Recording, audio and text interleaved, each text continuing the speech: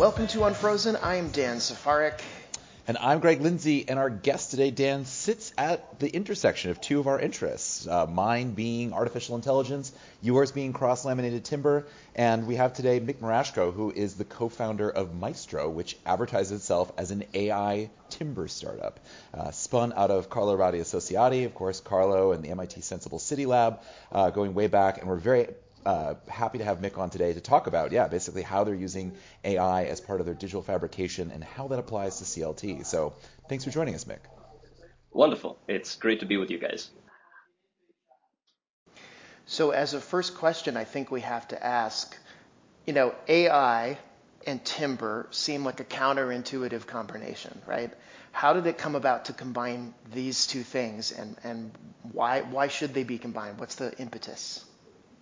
Yeah, absolutely. So I think we can look at it from kind of two perspectives. One that is more poetic in a way, that timber is by nature one of the most primordial materials. It's timber as in timber of the primitive hut, and there's something beautiful about trying to supercharge a kind of primordial material with the technology of today in order to make it more efficient, more sustainable, in order to bring construction to kind of a new era of green and innovative solutions. On the other hand, there is kind of the more technical answer, which is that mass timber production is certainly the future to decarbonize our industry. And yet the production process of manufacturing mass timber products right now is rather inefficient. In fact, if we look at kind of the production of CLT, right now it is happening through rectilinear lamellas, and the production of those lamellas is not very efficient in taking the volume of timber in a tree trunk and transforming that into raw material for the panel. We waste something like 60% of the tree trunk when we try to cut it down into lamellas.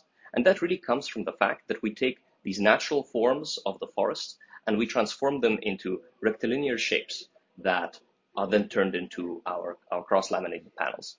What AI timber looks at doing is using LiDAR scanning of the raw material of the tree trunk and generative optimization to figure out what is the least amount of timber that we can cut from a circular log in order to end up with tessellating pieces that come together to form a cross-laminated timber panel. In doing so, we achieve material efficiency, where in the order of 30% more efficient than the market offering of CLT produced in the traditional way. But we also end up with a panel that kind of celebrates the shapes of the forest, because as you can imagine, the lamellas are shaped by the natural curves of the tree, and it's something that we celebrate on the exposed surface of the panel. That is fascinating. So I guess I have to ask, based on, you've produced some prototypes of this, and they've been shown in a couple of contexts, one of which is Tongji University, which I wouldn't call my alma mater, but is a place to which I also have a connection because I was once the China office director for the council in that location. So I know exactly where these went on display. The shapes are very organic looking, as you might not be surprised to learn. But how do you see this as assisting with buildability? And another thing I should back up and have you define first is lamella. Those of us who work in the timber world know what this is, but a lot of listeners will not. The small pavilion built in Tongji was a proof of concept for this technology, done together with about 20 PhD students that are enrolled in a kind of digital fabrication program there. And it was the first test to see how this combination of LiDAR imaging, of AI optimization, and of digital fabrication using robotic milling can create these panels that use timber more efficiently. But thinking about the future for this kind of technology, right now, this is something that we are trying to deploy on a series of high-end residential projects here in Europe. By nature of the kind of complex fabrication that one has to do to end up with an AI timber panel, the cost of manufacture right now is far from competitive to the market offering.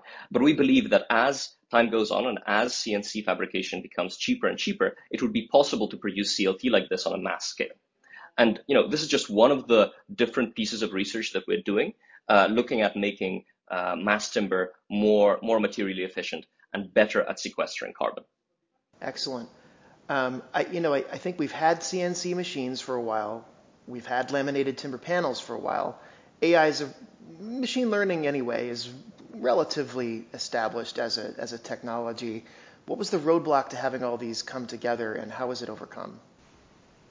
Yeah, so I think you touch on something quite interesting here. And I think it's part of a bigger question. It's part of a kind of bigger discourse that over the last 100 years, kind of the world around us seems to have moved on. Technological progress has taken the manufacturing world kind of forward by leaps in terms of the kind of efficiency gains they're able to achieve. And yet construction seems to have stood still. If we think about the telegraph operator and the mason, the telegraph operator might have nothing to do with the modern communication specialist, and yet the mason might very much feel at home 100 years ago as they might today. So thinking about this as background, what we realized is that in order to make construction more efficient, in order to make construction more sustainable, one does not need to do hard science at this moment in time. Instead, we need to take existing innovations from other industries and thread them together to create solutions that are fit for our purpose, for our industry. You're completely right that LiDAR scanning, CNC manufacture, machine learning are things that have been around for longer than at least my lifetime. And yet the combination of the three can create solutions that are very much targeted at problems in our industry. And in some way, it's a blessing and a curse. It's a curse because clearly we are behind in some way. If you look at the percentage of R&D spend that construction industry companies spend out of their revenue, it's one of the last in the layup. It's second to none except for forestry. So clearly there's a problem. But it also means that there are a lot of low-hanging fruit that we can target to make construction more efficient.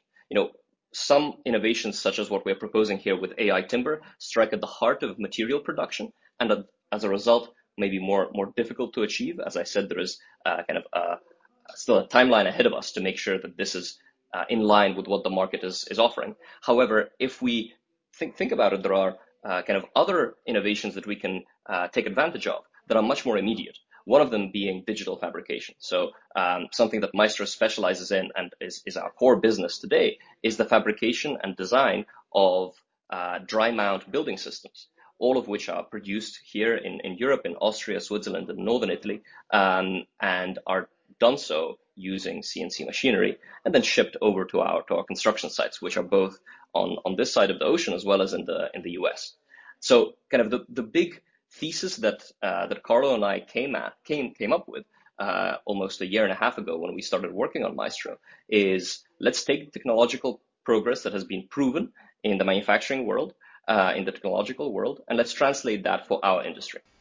Well, fascinating. Well, I mean, speaking of that, can you talk a bit more about the compute side of it and the AI side of it? I'm curious, like how much compute does it take? How many runs does it take to basically do that puzzle assembly piece?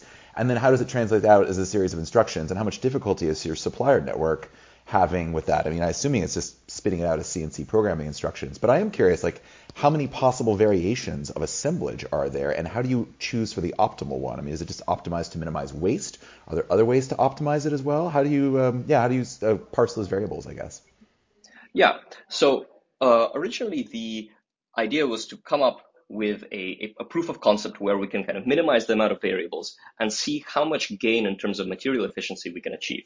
So kind of practically what was done using AI timber in Shanghai is we took a set of flat saw-milled pieces of timber that came from tree trunks.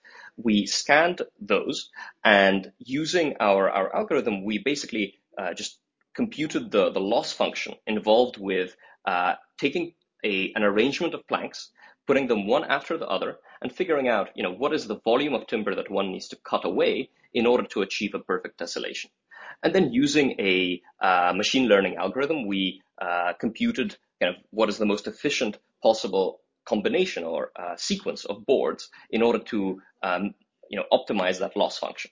That was kind of the let's say simplest approach to getting this done. Then the result of this optimization is effectively just a list of IDs, a list of an order in which the planks must appear in order to create a perfectly tessellating, efficient CLT layer. Then that goes on to another program that takes in as an input the raw geometries of all of those planks and takes in as the second input the correct order and computes how one must cut them.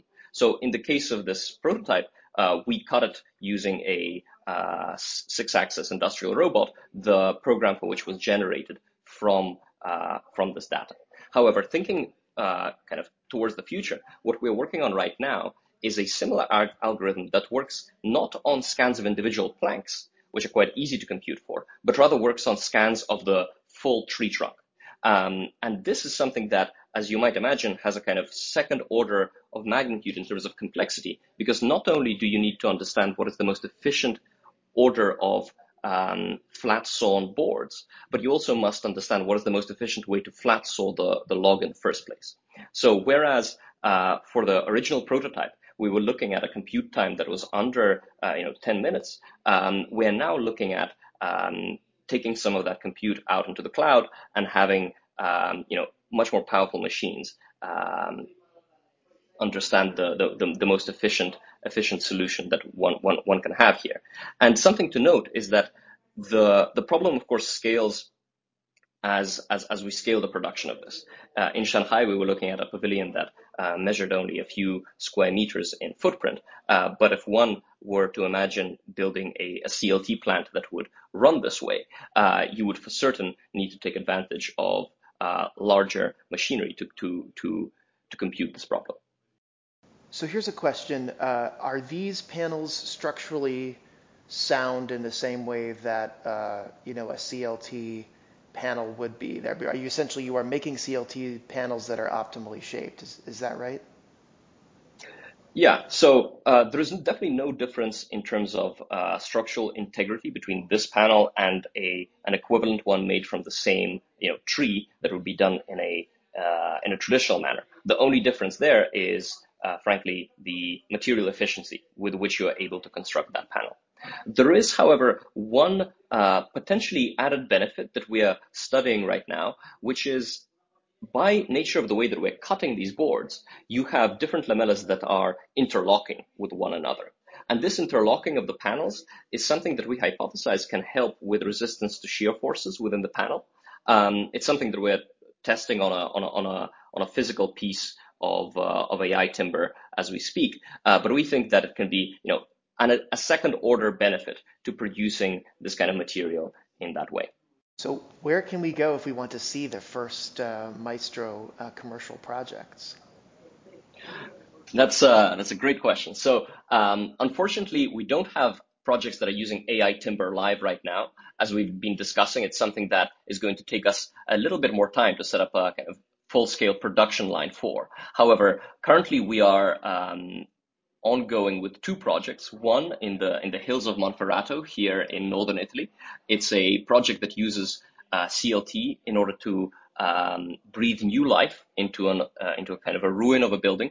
And the building that we're working with is actually a 17th century monastery that has been burned down 100 years ago. And using LiDAR scanning, we're able to design a set of CLT volumes that insert into the existing ruin to create kind of modern habitat within the historic structure. So that's something where we've broken ground on the project earlier this summer, and we expect it to be complete in the spring. Again, the innovation to do with digital fabrication and offsite manufacture, allowing us to hit that kind of ambitious timeline. The second project, which might be a little easier to visit for our audience, is over in Palm Beach in Florida, where we're working with our clients on constructing a private school. And the private school is something that takes, it's in a way, again, an adaptive reuse project that takes 2 existing buildings and connects the 2 using a small building constructed by Maestro, designed by CRA, which has been manufactured out of steel, glass, and CLT over here in Europe and shipped to the States earlier this autumn. And I'll be over there around about Thanksgiving time to get that assembled. So those are kind of the things we're doing day to day. But as mentioned, the goal here is that within a timeline of a year or so, we would be able to use some of these upstream technologies to construct our projects too. That's outstanding. So it's really a case of you're able to export this technology, you're able to export the panels overseas, and this is something that is inherent to the nature of the industry as it has developed, with Europe being the center of the innovation with CLT. Do you find that the material efficiency is retained? Rather, I should say that the carbon footprint is sufficiently mitigated by choosing this production method and then shipping the panels overseas. I always find it somewhat ironic that it is a carbon sequestration activity to bring all these elements together, but then if they're on a boat that goes all the way around the world to the construction site, what is the balance there in terms of carbon footprint? And can your solution intercede in that equation? Yeah, absolutely. So this is something that we posed hard and long questions to ourselves about when we started off the project, and when we sort of designed the blueprint for the company in the first place. And we've got two answers for that. So first, on the specific case of the project in Palm Beach, using CLT, using mass timber, has allowed us to substitute a structure in reinforced concrete. And despite the added the added carbon impact of shipping something across the Atlantic, we are still able to come out on top when it comes to the embodied carbon on this project. However, we think that there is kind of a bigger scale answer here. And just like with AI Timber, we're working on a different upstream piece of research, which is looking towards South America in setting up a kind of a CLT plant there that would use not SPF, but use other species of timber, such as eucalyptus, which are much better at sequestering carbon, that grow 3 times as fast, and using this kind of more invasive species that is faster growing, better at sequestering carbon to manufacture CLT panels that are closer to the American market. So this is kind of one of the things that we've got in the pipeline, but despite this, as of today, we do quite rigorous carbon accounting on all of the projects. If it doesn't make sense to use this approach of manufacturing things in Europe and shipping across the ocean, it's something that we will definitely be upfront with a client about. Interesting. I want to come back to the AI side of it again for a moment too, in terms of the optimization of this as well. How much, as you're assembling the stack, I'm curious on the computation side, how much of that is a step change, or how much room do you think there is for continuous improvement in the optimization? I mean, I'm sort of curious of what other areas are you looking to glean further efficiencies from? Because it sounds like obviously you're thinking very hard about materiality, thinking about transportation costs as well. But just coming back to sort of the pure assemblage, I'm curious, is that, because this is a debate we're having about generative AI with the Innovation Design Consortium that I'm working with as well, in the sense of, is this a quantum leap forward that will hockey stick growth, or is it just simply a step change because these large models are already maxing out as well? So I'm curious from the machine learning side of it, how much further efficiency gains do you think you can have in terms of assembling the puzzle? Yeah, absolutely. So first of all, I think that deploying machine learning models to the production of CLT panels is definitely a step change. It's not an evolution here, because we're going from something that is very rudimental in terms of how a piece of timber is being cut into lamellas, to having a much more complex process. And machine learning is definitely part of the puzzle, but I think it's important to remember that it is very much connected to the fact that we are physically cutting the tree in a different way, right? And the combination of the two is really the step change. Then we are also looking at other applications of AI and machine learning in the AEC sector. One of these is looking at our process of design for manufacture, of designing, taking a BIM model and unpacking it into a set of components that can be fit for digital fabrication, including components that are CLT, including components like glass, steel. And there we think that we can use some of those generative AI models to help automate some of that process. And I think, again, that's one of those moments whereby the insertion of AI into the loop can create really a step change in terms of the efficiency with which we are able to do that process.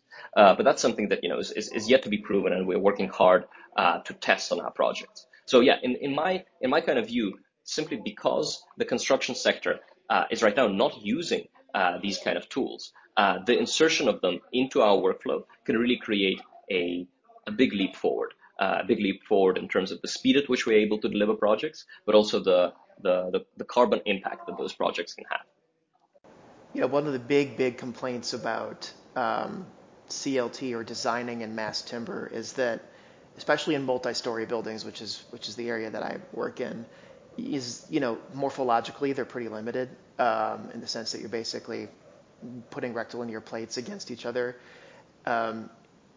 That's something that I think blank speculations with the Jennifer Bonner and Hanif Kara collaboration has alluded to.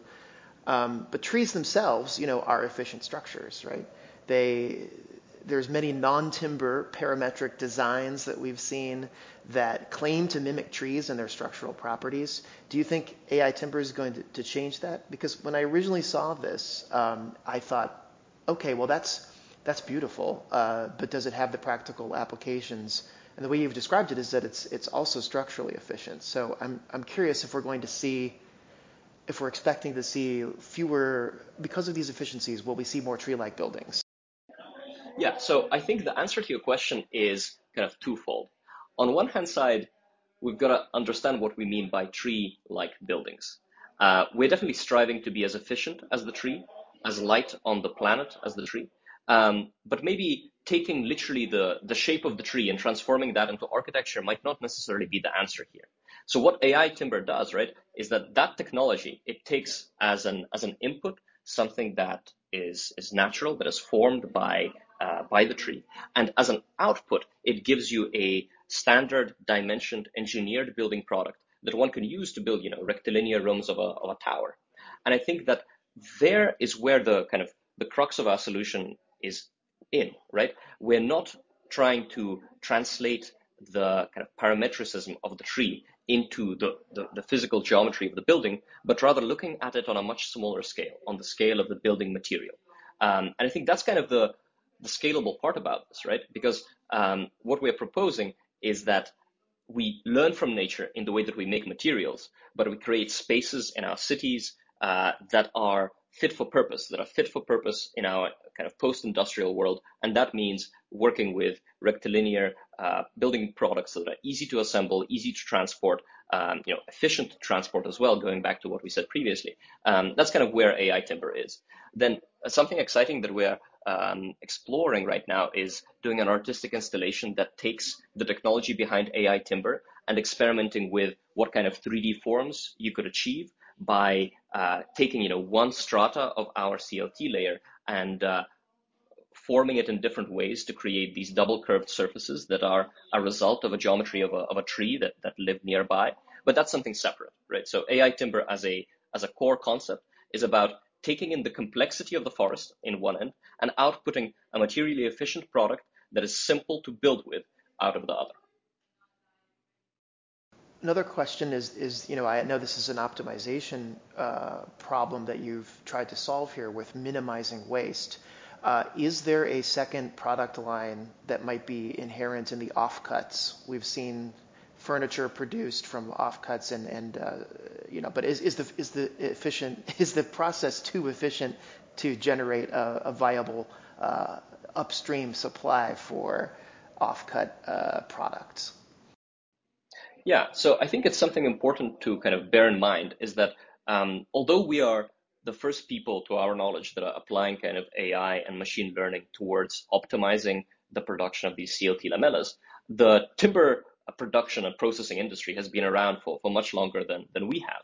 And, the timber industry has gotten very good at taking the offcuts from the sawmilling process and using that to make particle board products, sometimes using that to make biomass, which has, of course, some linked downsides there in terms of the carbon footprint with it. But the important thing is that those technologies of how to use the offcuts already exist. There is kind of a very mature supply chain for using sawdust and pieces of timber that are not being processed into mass timber products. So There is some degree of offcut still with AI timber because one still needs to trim part of the tree in order to achieve that tessellation.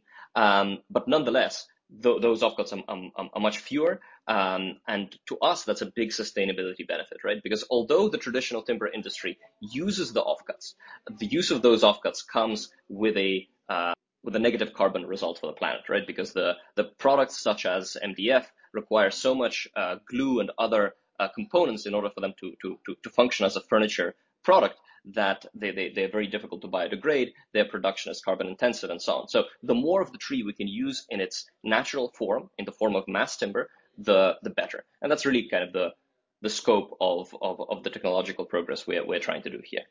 So the next question is, what's next for Maestro? What's your next big project that you're undertaking? The big next step, I wouldn't say is a project, but rather a process. What we're trying to achieve, what we're trying to establish, is a kind of ironed out process of going from a design, an architectural intent that is context specific, unpacking that architectural intent into a set of standard processes to do with fabrication, of how we manufacture as much of the building as we can off-site in a precise manner, and then packing that back up into a flat pack of components that arrives on site for rapid assembly. This process is something that we're working on ironing out. It's something that we're working on automating using AI. And kind of the vision for Maestro is really beyond the few first pilot projects kind of slightly scattered across the globe. We want to take our software pipeline that helps contractors, that helps builders, take architecture and transform that into not a question of construction, but a question of assembly. And we would like to then bring that to market as an offering for the many firms that are engaged in the construction process worldwide. We've seen some early incursions into this market with some companies that ended up not being successful at it. We've seen Katerra kind of imploding, and we've seen the Google-backed project in Toronto. One of my fellows at Cornell Tech was involved in their CLT factory search/acquisition for this. I was going to follow up on that because like many startups have tried to inject productivity into construction, claiming that it is irreparably broken, and failed for various reasons. I think Katerra, which Dan mentioned, I think is indicative to me of the problem of trying to innovate every piece of it at once. And that's why I'm curious on your side is like, what do you think the biggest bottleneck is to your vision? Or what piece is unsolvable and you won't touch it because you could run aground at that particular spot? Yeah, so I think all of these are very valid comments regarding the kind of the big scale of the challenge that we're trying to take on here. The first kind of difference I'd like to point out between what we are doing and what some of our competitors or by now past competitors have tried is that unlike Katerra, we come at this problem with a degree of humility in that, yes, construction is inefficient. Yes, construction has failed to adopt some of the technological progress that other industries have had, an easier time bringing on board. And yet, construction has a degree of complexity that's to do with the very craft of putting together a building, that we cannot just come into the industry as a set of outsiders and try to build that whole chain from scratch. Instead, what Maestro does is, we don't own a single piece of machinery. Rather, we work with existing machinery operators that for generations have honed skill in their particular material that they're working with. A good example is a wood fabricator that we collaborate with here in northern Italy. That is the fourth generation of wood fabricators in that family that went from doing things by hand to doing things with machinery to doing things with machinery that's computer numerically controlled, right? And so we take these suppliers from across material categories and we integrate them together into a network that produces our component parts. So we like to think of ourselves as the conductor to a symphony rather than the musician. The symphony is the craftsmen around the globe that know their material, that know the machinery that can manufacture those. And all we are doing is we're supplying code that runs on their machinery in order to produce our component parts. So this obviously has an impact in terms of the fact that we're very capital light. We were able to bootstrap these past few projects without having to raise outside capital. I think that's very helpful to go at our own pace and learn a lot about the kind of different small bottlenecks here and there involved with getting this done. But generally, I think it's a much more scalable approach, right? It's what will allow us to go from a kind of technologically enabled construction firm to a SaaS business. Then looking at bottlenecks, kind of the big challenge that we see and that I think a lot of our competitors have faced in the past is the moment that your millimeter precise kind of bowing of a construction has to land in the real world of foundations with large tolerances and so on. And for this, we're very grateful to have a robotics engineer with something like 30 years of construction industry experience, Dr. Rossetti, with us, who has kind of been looking at this question for most of his life. And together with him, we've designed a family of joints and connections that allow us to mediate between those two levels of tolerance. The tolerance of the digitally fabricated world, that is in the tenth of a millimeter, and the tolerance of the raw construction world, right? You get a set of foundations and it's within, at best a centimeter. And so that's kind of one of the challenges, but we definitely see a way forward in terms of resolving that. It's about designing kind of smart details and allowing the people on site that are assembling our product to take up those tolerances with some mechanical components. That's really interesting. I didn't realize that you were also producing components along with this. That definitely helps, that helps deflate some of the arguments about, okay, so you've made these precision fitted panels, but then what happens when they get to the site? That is always the question. And it also sounds like you're iterating forward with an incremental solution that solves some of the biggest, gaps in the process, but you're not wiping the slate clean and trying to start over because the construction industry is just so inefficient. We have to start over again. I think that's probably the right move, given the prior experiences with some very well-funded and larger companies.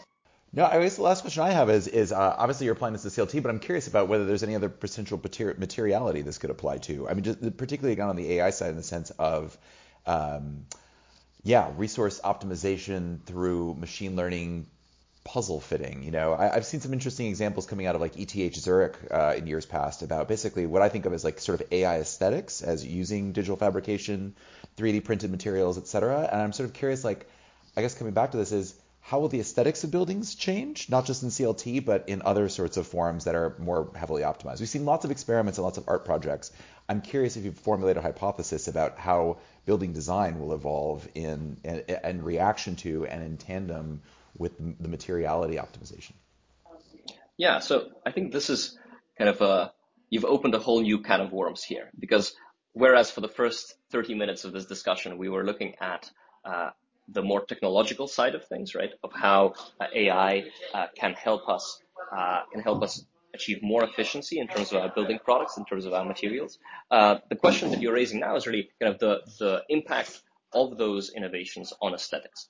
And we have kind of two competing schools of thought on this. First, the products that we are building at Maestro and the software pipeline that we're developing is designed to be completely agnostic to the final design. So we are quite confident that we can create buildings and spaces that fit the desire of the individual architect and the individual client, and we can just build that using digital tools. However, between our collaboration with CRA, Carlo's design firm, and Maestro, we're trying to push the boundary in terms of what is the logical conclusion for using digital fabrication in construction.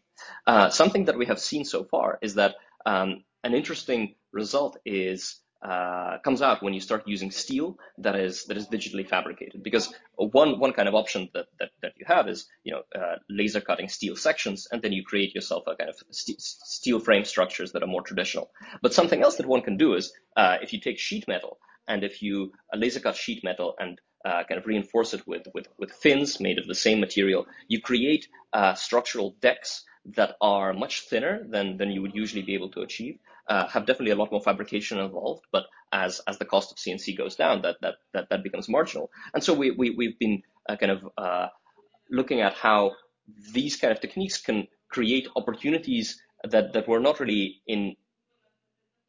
available to architects before. A good example is a project called Ago Modena, which is an adaptive reuse project out in Italy that is taking an existing complex of buildings and transforming them into a museum complex. And there, what we've been able to do is designing a steel structure that is kinetic, that is a kind of kinetic roof covering the big courtyard within the complex. And that steel structure is made using digitally fabricated components. And had one done this in a more traditional manner, that structure would have had to be kind of bulkier, heavier, and therefore the kinetic aspect of it wouldn't have been possible. So this is kind of one route of thinking, is that effectively digital fabrication means more efficiency possible with the material that you're using, means lightness, and can mean kinetic results in your architectures. That's kind of an interesting route that we're exploring. A second route is kind of about learning from nature.